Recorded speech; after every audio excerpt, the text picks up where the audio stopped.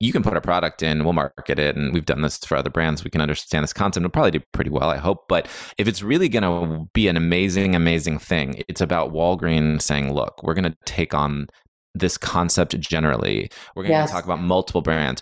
Not just that, we're going to build out the shelf in a different way. We're going to label it differently. People don't like healthy aging as a concept. They don't want to see that. Welcome to the Irresistible Factor, a podcast where I talk to founders and investors and retailers about what it takes to launch successful brands, from developing a compelling proposition and brand identity, to raising capital, to getting distribution, and more. My name is Kristi Bridges, and I'm a marketing expert with tons of experience and a true love for all things health and wellness. Welcome to today's episode of The Irresistible Factor. Today I'm joined by a special guest, Corey Scholibo, who is the co-founder and COO of Wile. And Wile is a wellness company for women over 40. So welcome to the podcast, Corey. I'm so happy to have you. Thank you so much. I've been a fan of all of the pods I've listened to so far, so I'm happy to be on. I'm really happy to hear that. I want you to just take a minute and tell us all about Wile and how you got there, because it's a really unique brand. I haven't heard a lot of people talk about this particular audience, which I think, and personally, I think it's a very important audience, but also I know it's an audience that mostly people don't talk about. So can you share a little bit about that with us? Yeah. So I'm a consumer products founder, and I had stepped away from my last company that was disrupting plastic and styrofoam. It's called Repurpose. I co-founded that company, and it's an eco-friendly tableware company. And we had really worked hard to push the needle on plastic and styrofoam and change the green conversation at a consumer level. But it was a really tough road to hoe. As we were successful, I finally got a chance to step away. And my business partner, Gwen Floyd, who's our CEO, and I went to high school together. And she called me, we'd been talking because she'd stepped away from her company, which was an ethical jewelry line. And she had told me at point blank, she's like, I want to build products for women in perimenopause and menopause. And I hadn't really thought about it before. Simultaneously, our co-founder, Julie Kuzinski, who I'd known through the founder of Mrs. Myers and who'd worked on a lot of branding projects with me, including Repurpose, she was talking to me about this. She's like, now that you're away, let's talk about a company that's for perimenopause and menopause. I'm like, okay. And then Judy Greer, the actress Judy Greer, who's one of my best friends, and I had wanted to do some sort of business together as well. We'd been talking about it for years, and she coincidentally was going through, some early changes as well and being gaslit by the medical community. And so it was just a very kismet moment where I always say all the smartest women I knew were all talking about this at the same time. So it was fascinating. And then, we looked at it, as a business perspective. First of all, why isn't there anything for perimenopause? And why hasn't there been? What's the reason? Is it because there's no market there? Is it because people won't buy it? Because you can't make efficacious products for it, potentially? It's like maybe it's unsolvable. All the things that you look at when you see a disruption or space that's ripe for disruption. Why hasn't it been disrupted? And as usual, there's usually a reason, which in this case is a combination of, systemic patriarchy on a major level, where women in this age group, when you look at them, have the most spending power of any demographic. They make all the decisions for the home. They are Gen X now, so they're not used to their parents' way of going through this. Is not going to be the way they're going to go through this. They're going to expect brands, services, community, the things that they've been getting since they were Gen X 13-year-olds, right? So they're not like a suffer in silence generation, usually. So we saw that. We looked at the market. We saw that there was a giant white space, obviously. So we started talking to retailers. And retailers were over the moon about the concept. They were desperate to have her. They call her their future core customer. And we're like, okay, so retailers want to sell products for her. Let's go see if we can make products. When we started to do the research from everything from telehealth to all of the concepts we could get into, we really realized that women are terrified of medical intervention. They are afraid of cancer. Not that that is not always a reasonable fear, but it is out there. They want OTC, over-the-counter supplements. They believe in plant-based medicines. They want solutions and help now. They don't necessarily want to go a medical route. So we found that to be true. And then we went out and decided to build the best and most efficacious supplement products we could build for her. We found a naturopath who'd been working with women in this phase for 30 years. She has deep clinical roots. She owns a house in the Andes and goes down there and studies plant medicine. She writes the textbooks on this. Combining that with the best in Western science, we really realized we could bring an entire suite of products to her. The retailers wanted it. The consumers wanted it. And really, it was a gap in the market based entirely on just making women at this phase of life invisible for no good reason, and just patriarchy and beauty standards. And a lot of what we talk about is archetype, right? Archetype is important, and understanding archetype is important to knowing who we are. So for women, from what I've experienced, what I've learned, there's the archetype of the mother, there's the maiden, and then there's sort of the crone, wise old woman archetype, right? We know what all those things look like. So we know what to do. She can understand herself looking at women around her pretty much up until 40.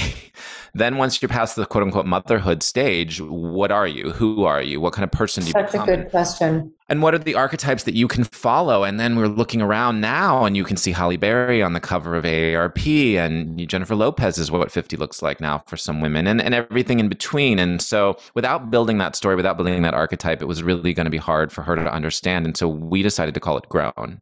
There's this whole period of your life, women are living 30 years longer on average. You're going to spend more time post having your period than having your period in your entire life. So we're talking about more of your life.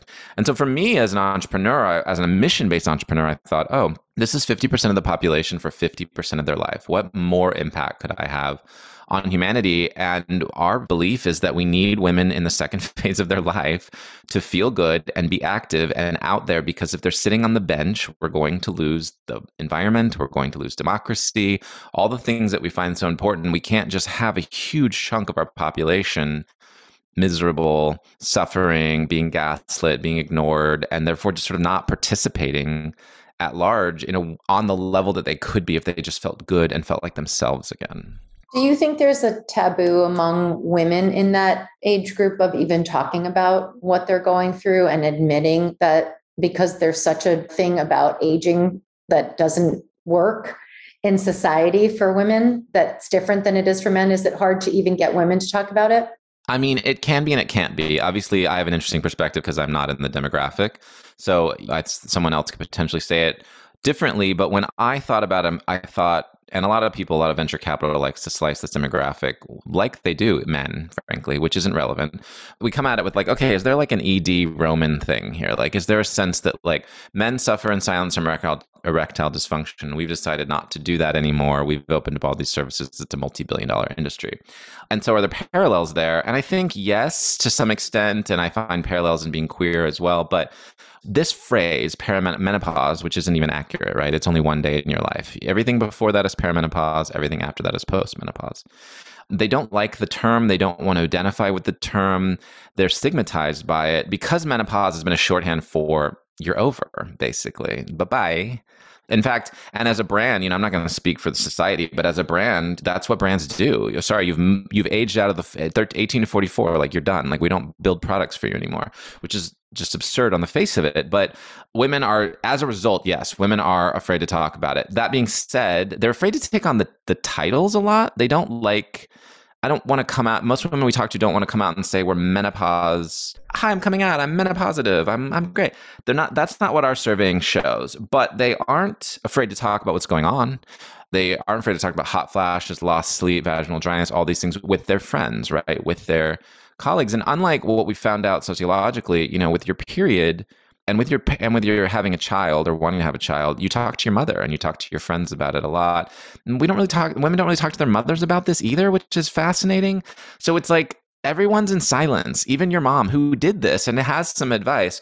But that's changing really, really dramatically. I mean, in the last 2 years, the amount of articles, the amount of press, the amount of stories, the amount of brands that have come to enter the space is just a massive sea change. The amount of investment is a massive sea change. So if you actually get to women, to answer your original question, they do want to talk about this. They don't necessarily want to be like, hey, everyone, I want you all to know I'm menopausal. I want to put that name all over me. And so we call it perimenopause in life, right? So there's a lot going on that's not just perimenopause. There's stress is the unseen female hormone. There's a lot of emotional states going on with women in this phase. Is it low libido because of perimenopause? You've just been married for 25 years. We can't really sum these things up. And when you look at a Roman ED model, it's oh, you have a physical dysfunction, take this pill, send us this email, take this pill, it's fine. That's not how menopause and perimenopause works, because it's not a dysfunction. It's not a system not functioning appropriately. It's functioning exactly as it's supposed to. Oh, and you may want to change your experience of it lessen the intensity of things, support and regulate and monitor, and we can do dramatic things to make it very different for her. But there's no avoiding it, right? There's no not going through it. And I think that's the dramatic difference, really, than anything else in the market that you could parallel to. Yep, it's so interesting. It's such an incredible topic, and it's amazing that you've found this way to help and make it something people can talk about and actually try to manage a little bit. I think that's part of it too. Like, it feels like it's unmanageable, but maybe it isn't unmanageable. Well, you've been told for decades that it's not, right? That that's right. You have to go home and grin and bear it. And if you've been told for generations that that's the situation, I mean, that's intrinsic in our culture now. I mean, no one does that to anything that men are going through, right? So it's like, can you imagine, right? And this is the debate we're having with, Roe v. Wade as well. Like, can you imagine if men wanted to have an abortion? And we don't have to get into that topic, but like, men have erectile dysfunction and we move heaven and earth, or hair loss. I mean, we move heaven and earth to find solutions to that medically, and we build billion-dollar industries against it. And we just don't do that for women. And it's pathetic, frankly. Pathetic. Well, I think it's amazing that you are doing something to change that. Talk about the name, because I'm really curious now. Where did that come from and what does it mean for you guys? Yeah, the name is Wile, W-I-L-E, and it's a playoff of Worth Your While, but it's more a playoff of feminine wiles. So feminine wiles were often used, and this is, by the way, very much my partners, Julie and Gwen's brand, especially Julie Kuczynski's branding expertise. But the concept of feminine wiles being used as, she used her feminine wiles to get what she wants. Like, it's a negative connotation, when in reality, it's the superpower, right? And so obviously, women have to use what's at their disposal and always have in order to get ahead in society. And I think that reclaiming what was considered a kind of negative, almost misogynistic statement, right? Your feminine wiles, is like, no, our feminine wiles are huge and important. And that's really what we're doing in general with this phase of life, is reclaiming what has been treated as something negative, which doesn't have to be negative at all. So I think that's really the main impetus, is to reclaim this phase of life, make it what women should have always made it for themselves, and not let it be defined by the medical system, which at the end of the day, it's all just men. Like, if you go to I mean, nothing against men, but like if you go to read about why hormone replacement therapy is where it's at in the medical community in America, the studies, they're all done by men. All the groups are chosen by men. We don't spend any time, any money studying women's health in this context. And when we do, it's in relation to maternity care, right? Which has its own larger, this is the only thing that's just for women, right? Just for you. It's just what you're going through. It doesn't affect your children or the GDP. I mean, it can. It's just about how she feels. And that's where society has decided they don't really want to bother. It's so interesting. I mean, it's a fascinating topic. And I guess my question for you is, I always ask what the biggest challenges are: starting a brand from scratch, being an entrepreneur, which you've done several times over. But I think for you, it's a different question. It's because you have all the challenges that everyone has, but then you have a bigger challenge. You've got a topic that people have not spoken very often about. You've got a group of people who have been largely ignored. So is your challenge different than challenges you faced as you've started up other brands? Harder, easier? It's actually much easier than any other brand I've ever started, but that is a timing thing. That is a right place, right time, which I think a good entrepreneur can read, right? I didn't know how to read that when I was a baby entrepreneur. So I couldn't tell, we could do this, but this is going to be awful. It's going to be a slog, and it's going to take forever, and we're never going to be worth anything. Like, that's very different than what we saw here, because we were like, okay, this is, this huge white space, multi-billion-dollar white space. We're looking at the feminine care market. It's $50 billion market. We're not even close to that for this market. So we have so much room to grow. So I think, but I will say, yes, in that I think the problems that we face that are different is we're creating a conversation around something that hasn't had a conversation, much like the green movement was in the past for me. But the difference is everyone's on our side. Like, the retailers want to tell that story. She wants to tell the story.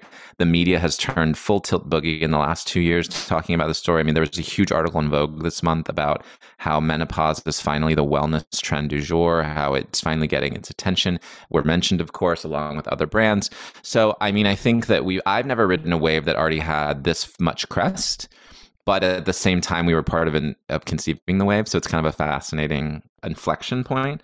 But I think this has been easier. I think the Me Too movement, the post-feminism movement of the current whatever feminism is these days, which I'm not in no means allowed to speak about, or not allowed to, but have any expertise to speak about. Whatever that is, it's not a silence anymore. It's not about these topics. And so the floodgates are open, the media is open, the awareness is open, and the consumer is open to it in a way that I think is different than other concepts. So now we have to tell her about it, right? And we have to have her understand it, and we have to get her to buy it. I think for us, what was easier is we didn't focus entirely on perimenopause only. It's a larger wellness brand that you can come in and out of our ecosystem technically without even knowing anything about perimenopause or even using the word. We have tinctures like on anger, on worry, burnout relief. These are for mood states, need states that are acute for this woman. They're designed with herbs that are effective for this woman, but you don't necessarily need to identify as a perimenopausal woman to take those herbs. You could also technically take them if you were 25 and they would work. They work for me. They work for men as well. But then there are acute need states, hot flashes, period irregularity that we do have solutions for and are specific to the scenario.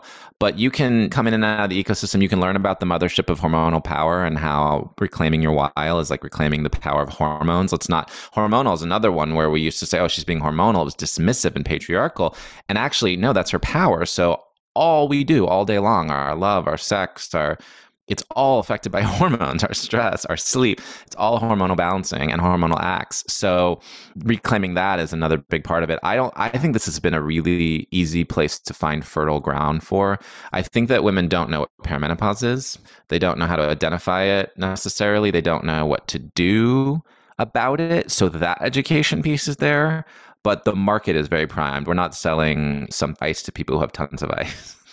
So what are your challenges then? What are the things that make you worry or feel like there are things you're going to have to figure out as you go forward? I mean, I think we need to worry about it and figure out how to have this conversation with her. I think everyone's trying. Like, we have one thesis, another brand might be all about embracing menopause. And, we're very close with Stacey London, who has another brand called State of Menopause. She believes very strongly in the advocacy part of being vocal about the word menopause, bringing it out there, talking about it. And everyone should take on the activist standpoint, the feminist activist standpoint of perimenopause.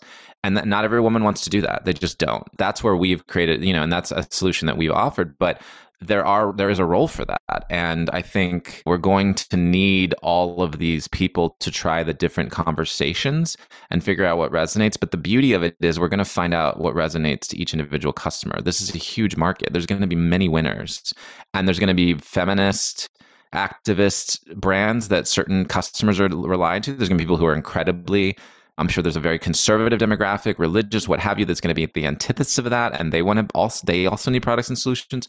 So there's going to be lots of different ways to slice this. And I don't think we're going to know for some time. I think we're going to have a lot of different conversations.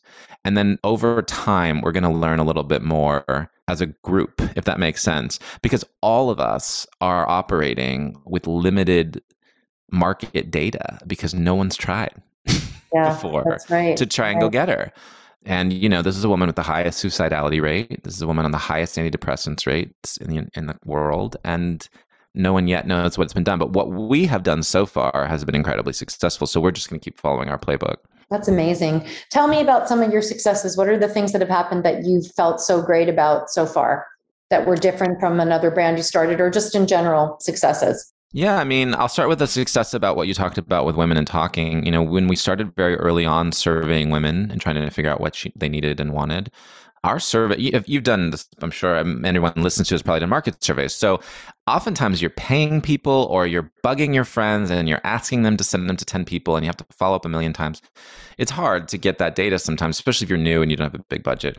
We didn't have to do that. We sent it out to our group. They were all like sharing it with 10 people and writing us thank you emails that we even bothered to ask some of the questions. Because we didn't just ask like, do you have your period or not have your period? We were asking about their emotional state, their mental state, all the other things that are involved. And the virality of that conversation to me gave me hope that women are really, really interested in talking about this. It's just we haven't found the right way. It's not like they're not trying. So that was a huge success. That I feel like that was really big for us. When we launched, we had already sort of done our deals with major retailers. So we launched on Grove because Grove has a really, really interesting relationship, a very solid relationship, unlike anyone else, with a woman over 40.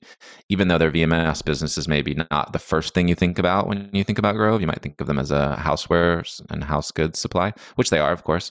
But they really have this strong VMS business for this woman. And then we launched on our direct-to-consumer site. We also, our major launch was with Whole Foods first. So we got all 9 SKUs in every single Whole Foods store. And the reason that was super important to us was because we, obviously Whole Foods is great, but it's story-rich retail. You can have a conversation with her through Whole Foods at shelf with their specialists through their programs. In addition, they are sort of they don't like being said, but I think people consider them like a regulatory body for supplements, because the FDA doesn't specifically go in and audit any supplement unless there's a problem. So Whole Foods' rigorous claims are so difficult and onerous to get through that I think it provides a level of trust in her that we know what we're doing, that we built efficacious products. So that was our first, we wanted that to be our first partner. And then we also picked a drug partner, depending on when this is going to air. Well, I guess by Wednesday we'll know. So we were launching with Walgreens, or we're launched right now with Walgreens. And drug was really important to us very early on, which I know not a lot of brands do early, because we weren't really doing this traditional beauty playbook where like you do boutiques for 2 years and then maybe you get into Whole Foods, and then maybe that playbook I think is kind of maybe not a playbook anymore. I think it might be for beauty still. It's a very different prestige level of thing that you need to pull off. But the omni strategy was always our goal. We really felt like all of them just reinforce each other. But in addition, a lot of women still get their health care at the drug channel. They go in, they get their diabetes, medicine, they get their blood pressure checked, they talk to the pharmacist, they get their vitamins. So it's still a really important channel, especially women who aren't of means, right? Like not everyone has a Whole Foods in their region. Most women don't even have OBGYNs. We have a massive shortage of OBGYNs in the United States. So they're going to Walgreens and saying, hey, what's here for me? I've got a UTI, I've got perimenopause. So those are the acute need states. And we really felt like we would be doing a disservice to women if we didn't meet them where they were, and they're at drug. So those were our 2 big partners after Grove. And now, so those were huge successes. We had sold them all in before we launched, which was great. And again, an indicator, I think, of yes, it's a great product. And yes, the branding is beautiful and all that. And yes, we're doing a really good job. But this is right place, right time as well. Like these retailers were primed. The customer was primed. And so we just caught lightning in a bottle a bit. That's amazing to hear. And I think it's more than that. I think you're being humble, because there are a lot of people that want to know what's going on and don't. Like, I think what you said about people not even knowing they're in perimenopause or that's even happening to them. There's so little actual open conversation about it. You could be going through it for 5 years before you even have an inkling that might be what's causing a blood pressure spike or an emotional roller coaster or any of the things that aren't traditionally associated with the 2 symptoms that people understand, night sweats and I don't know, whatever some of the other things you talked about. The first symptom is irregular periods. And women just assume they should have irregular periods. Like, that's right. A thing that happens, and it's not necessarily true. It's not necessarily a bad thing. It doesn't mean anything's wrong, but it doesn't necessarily mean you have to live that way. And that can happen as early as like 35. There are women in their late 30s and 40s having intense hot flashes. And by the way, it's increasing as stress in environmental stressors, and there's a relation to stress, and that's why stress is so important. So it's getting worse because of environmental stressors. And then in addition, it's significantly worse for women of color, which no one has any studies because nobody bothers to study women of color even more than they don't bother to study white women. And that there's no studies, but we can assume it's stress, right? There's a stressor to living in the world as a person of color, or certainly as a person who's not economically sound. And so those really do exacerbate the symptoms because it's the nervous system interacting with the endocrine system. They're all working together. And that's where Wile came in. We realized we had to start with supplements because you have to build the base of the pyramid. If we don't balance out her system, which is sometimes not sexy, like taking a capsule every day, but it's the herbs you need to balance it out. If we can't do that, then everything else is whack-a-mole. All the neck creams we sell are all the bath bombs. It's a little disingenuous. I'm sure it can be helpful to have a cooling mist sprayed on your face, and maybe one day we'll sell one. But why not just not have a hot flash at all, or have 80% less hot flashes because we take, that's really where our approach was. And I think that the beauty approach on this demographic can feel disingenuous. It's like, take it from a different perspective. I get why people do it, because if you survey women, their first conversation points about it are their face and their weight. Yep. Their skin and their weight. So as a marketer, as an entrepreneur, you think, oh, I need to go where that is. I need to go where, and that's not a terrible thesis, right? Somebody's going to succeed at that. And maybe it'll be us eventually. But we just went a very different route. With this particular concept, we thought this is just not going to be, if we couldn't have a really genuine conversation with her, we didn't want to do it because this woman has been just gaslit forever. And and she's smart. She's been sold bills of goods for years. She knows a multi doesn't work. She doesn't buy her skincare from the company that makes her panty liners. Like, she's just like, she's not, she's very savvy, and she's going to investigate each individual channel. If she's going to start using a feminine wash, for instance, which we don't make, she's going to do some research and figure out what feminine wash she's going to use. She's not going to use it because Wile makes one. Like, I think we will have some ability to do that one day, potentially, if we decide to. But that's really, I think, the misnomer about this woman. She's not Gen Z. They're not just going to try anything once or buy anything for fun. These are real investments in their health and wellness. Yes. And they put themselves last. They're going to buy something for their kids or their husband or their dog. So they've really got to believe that it's going to be effective for them. Do you feel that there's an education component that you guys need to do? And is that something that you think will help your business and other people who are in the space too? Absolutely. I would say the primary driver for our raise and our spend, is marketing and education, of course. I think I think talking across brands is helpful. When we went to places like Walgreens or Whole Foods, I would say, you can put a product in, we'll market it, and we've done this for other brands. We can understand this concept. We'll probably do pretty well, I hope. But if it's really going to be an amazing, amazing thing, it's about Walgreens saying, look, we're going to take on this concept generally. We're going to talk about multiple brands. Not just that, we're going to build out the shelf in a different way. We're going to label it differently. People don't like healthy aging as a concept. They don't want to see that. So what are we going to call it? Nobody knows. So we got to figure it out together. But all the retailers and that kind of concept, when we were negotiating, we're like, we don't want bottom shelf. We want this. We want that. We want you guys to make a stance as a brand, as a retailer, because great, it'll help Wile, but like it'll help your business as well as a retailer. And Wile will do so much better if we're part of a movement. Yes. Yeah. Than if we're just on our own trying to do that. And I don't know and I think that's true of other categories like collagen. I think Vital Protein success is huge, but also I'm sure it helped that 1 million people got into collagen and they got to be the leader in that concept. The category grew. So I think that's what we really want to focus on from an education standpoint. And then there's learnings. Like we have, we started, our blend is called Hormonal Wellness on our direct consumer site because that's what we're doing. And a lot of women don't necessarily want to take on the moniker perimenopause, which we discussed. It sells incredibly well. It sells incredibly well in Grove. We've put it in Whole Foods and Walgreens. We called it perimenopause support. Same capsules, same bottle, same ingredients, because there's no PDP. There's no ad directing you there. You may not understand. So do you understand? And that's a thesis. We're testing that now. Like, is perimenopause support a retail name and Hormonal Wellness works online? If you survey women online, they'll just say hormonal wellness over perimenopause support. But is that going to be true at a retail? So that conversation, like what's happening at shelf, what's happening on social, there's different things that move product at different places. And those are all things we're figuring out together. The retailers, Wile, and I think the rest of the market as well. But it's not that there's not a market. We just have to slice it. Do you have any early indicators on whether your theory is right on that? Not yet. Whole Foods we launched in May, Walgreens in June. Okay. So recent. Yeah. Super recent. But I mean, I think it would work either way. The only way to know would be to have lengthy data of both and then AV, right? So you can have a transfer. But yeah, I mean, these are all, that's just the fun to me of a startup, right? Like figuring out how we're going to do all these things, because putting products on shelf, and I'm a COO, right? So warehousing, ordering, and it's fascinating and I can do it all day. But what are we going to do how are we going to do this conversation? I only want to work on mission-based brands, and I only want to do something like, to me, consumer products are part of the conversation. And I've worked at a magazine called The Advocate, which is an LGBT news magazine. So I've been deep in that community. I've been deep in the green community. You need nonprofits. You need government. You need all the things, right? But one of the things, in my opinion, is consumer products. Being able to see things that you can purchase and identify with. We are such a consumer-driven capitalist society. If you're not represented in the capitalist consumer part of things, it's very hard to represent in other ways.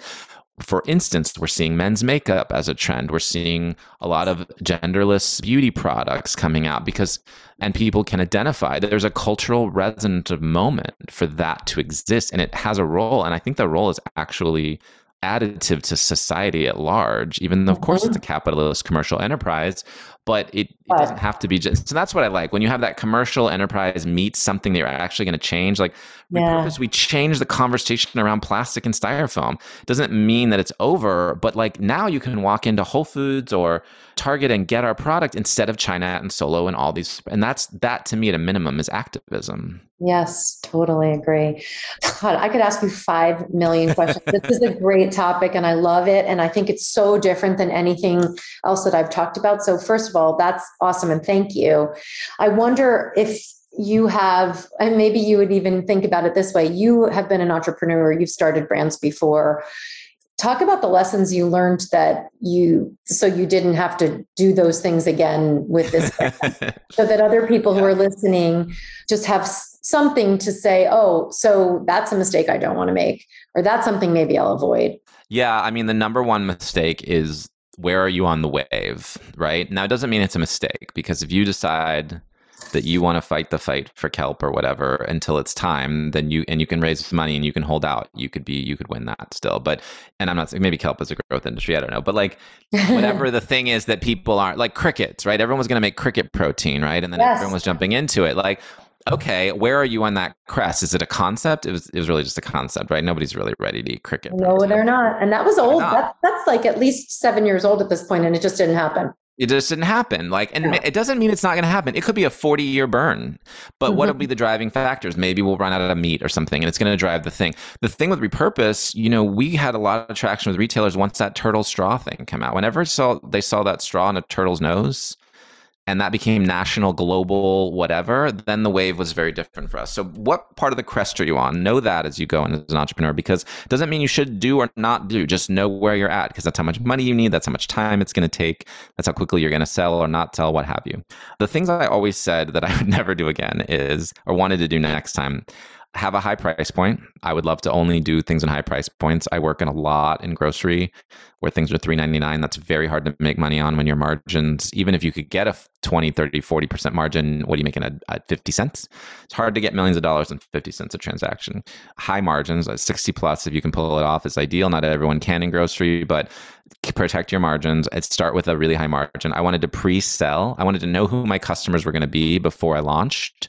And that was a strategy for us, that we wanted to know that. And that was really helpful. It helped us raise capital at a very high valuation.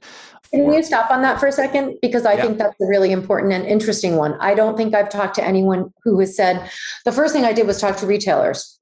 That's amazing. So tell me how that led you to, go ahead. Well, I say that with a caveat, because what if you can't? I know these people, right? I've been in this business a minute, but not everyone can do that, right? And not that I'm special. It's just like if you could maybe bring in somebody who has a deep experience in retail. If you're going to go omni, maybe some of your founding team should have deep retail connections so that they can have those conversations early. But yes, if I had called Walgreens, Whole Foods, CVS, and they'd all been like, I don't think this is for us, that would have been a very different conversation at launch. Like, I don't know that we wouldn't have launched, but it would have very much affected the strategy. It certainly might have affected my enthusiasm as the COO, as an operator, right? I might have been like, oh, this is going to be a long burn. Like, maybe, how are we going to do this? So I think it's really important, if you think omni is going to be part of your strategy, which frankly, I don't know. And I don't know why you wouldn't at this point. Every sign is pointing that it's very hard to survive in D2C without an omni strategy. So I wanted the retail sold in advance. In my case, I have an entertainment marketing background. I wanted a celebrity partner because it just speeds things up. They go to the meetings, they just adds a little sizzle. And it's not like Judy Greer is the reason people are buying our products, but it just creates a little bit of heat that helps you move the conversation forward longer. I mean, I would have always liked to have launched. Yeah, those are basically the main 4 things I would say that I really, really wanted to have in advance. I mean, I do think you're right. A lot of people don't have access to necessarily people high up in the retail space or celebrities. So some of it is probably harder for first-time entrepreneurs. But I think it's all really interesting. And I do think understanding that your audiences may not only be the end consumer is a really good thing to think about, because I think oftentimes you're looking at who are we going to sell this to, who's going to buy it, what's the opportunity there, but not necessarily, well, there may be other people that need to buy into it first. And I think that's really good advice. Yeah.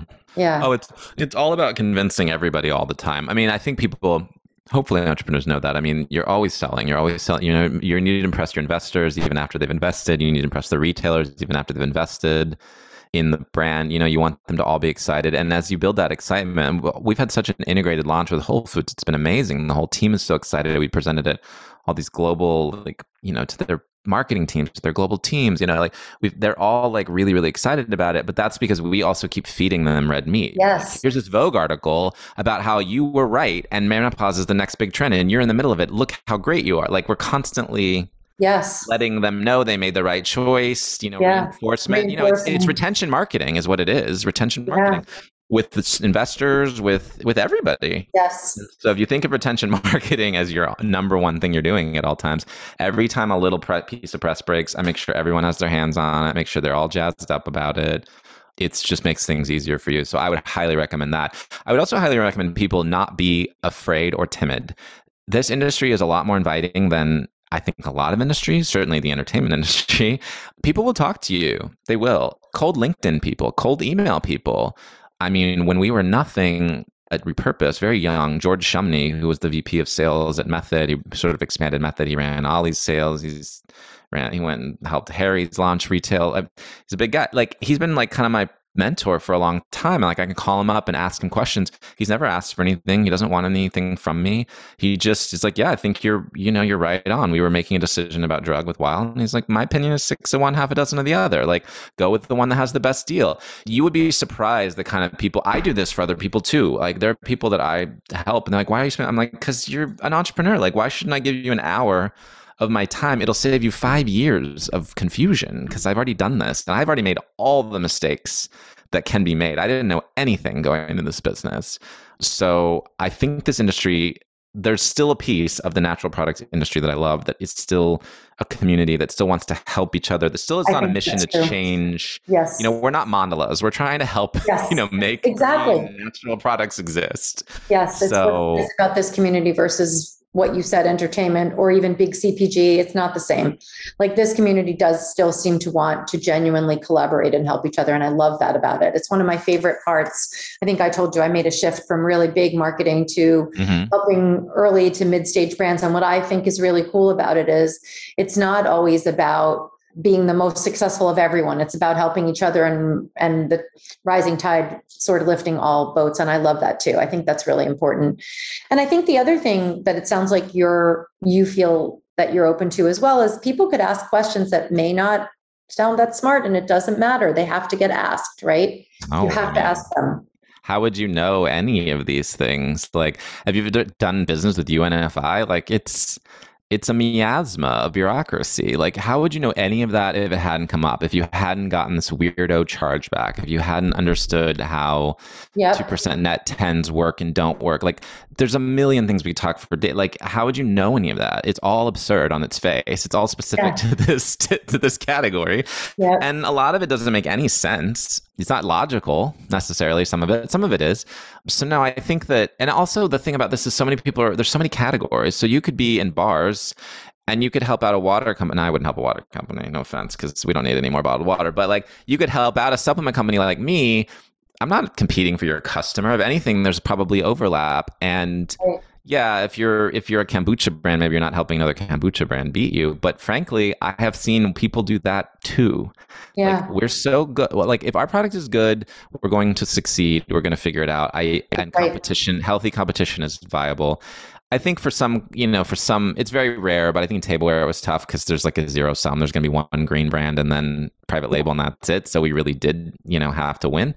I expect that we'll have lots of women's wellness, perimenopause, menopause brands continuing to enter the market and succeed in different ways. And some of them will be in telehealth, some will be in community, some of them will be in skincare. I don't know. We'll see it all, and we'll all kind of rising tides will raise all boats, hopefully. Yep.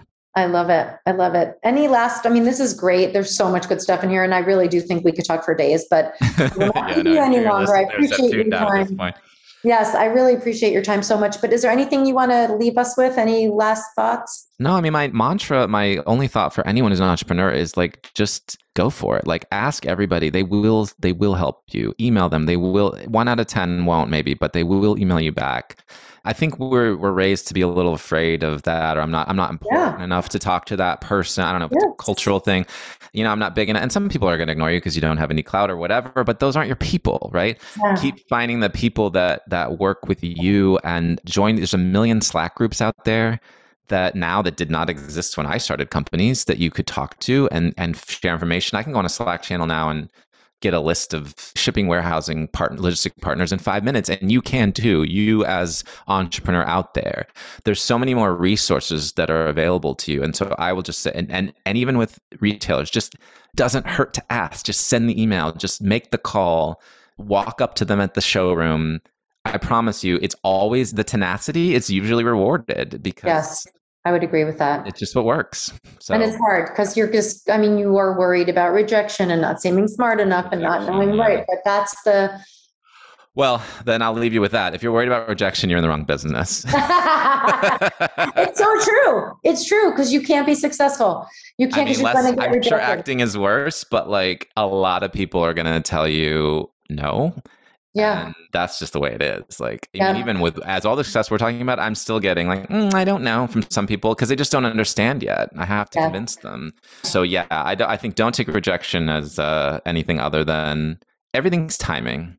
And you have to figure out where your product fits in the timing, where the retailer is in the timing. And sometimes those timings don't line up.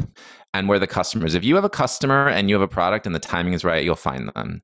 Yeah. If you have a customer and the timing is right and the retailer doesn't get it, they don't get it. Find another retailer. Yeah, I love that. I love that rejection is just someone who doesn't understand what you're doing. That's amazing. No, just means they don't understand. Just try to give them a few months and come back with more information, more articles, more press, more data, more something, but never give up. Love it. Well, thank you so much for your time. This is amazing. I really have enjoyed our conversation so much. Me too. Thank you. Yeah, thank you. Thank you for listening to The Irresistible Factor. I'm Kristi Bridges, and I can't wait to see you next Wednesday.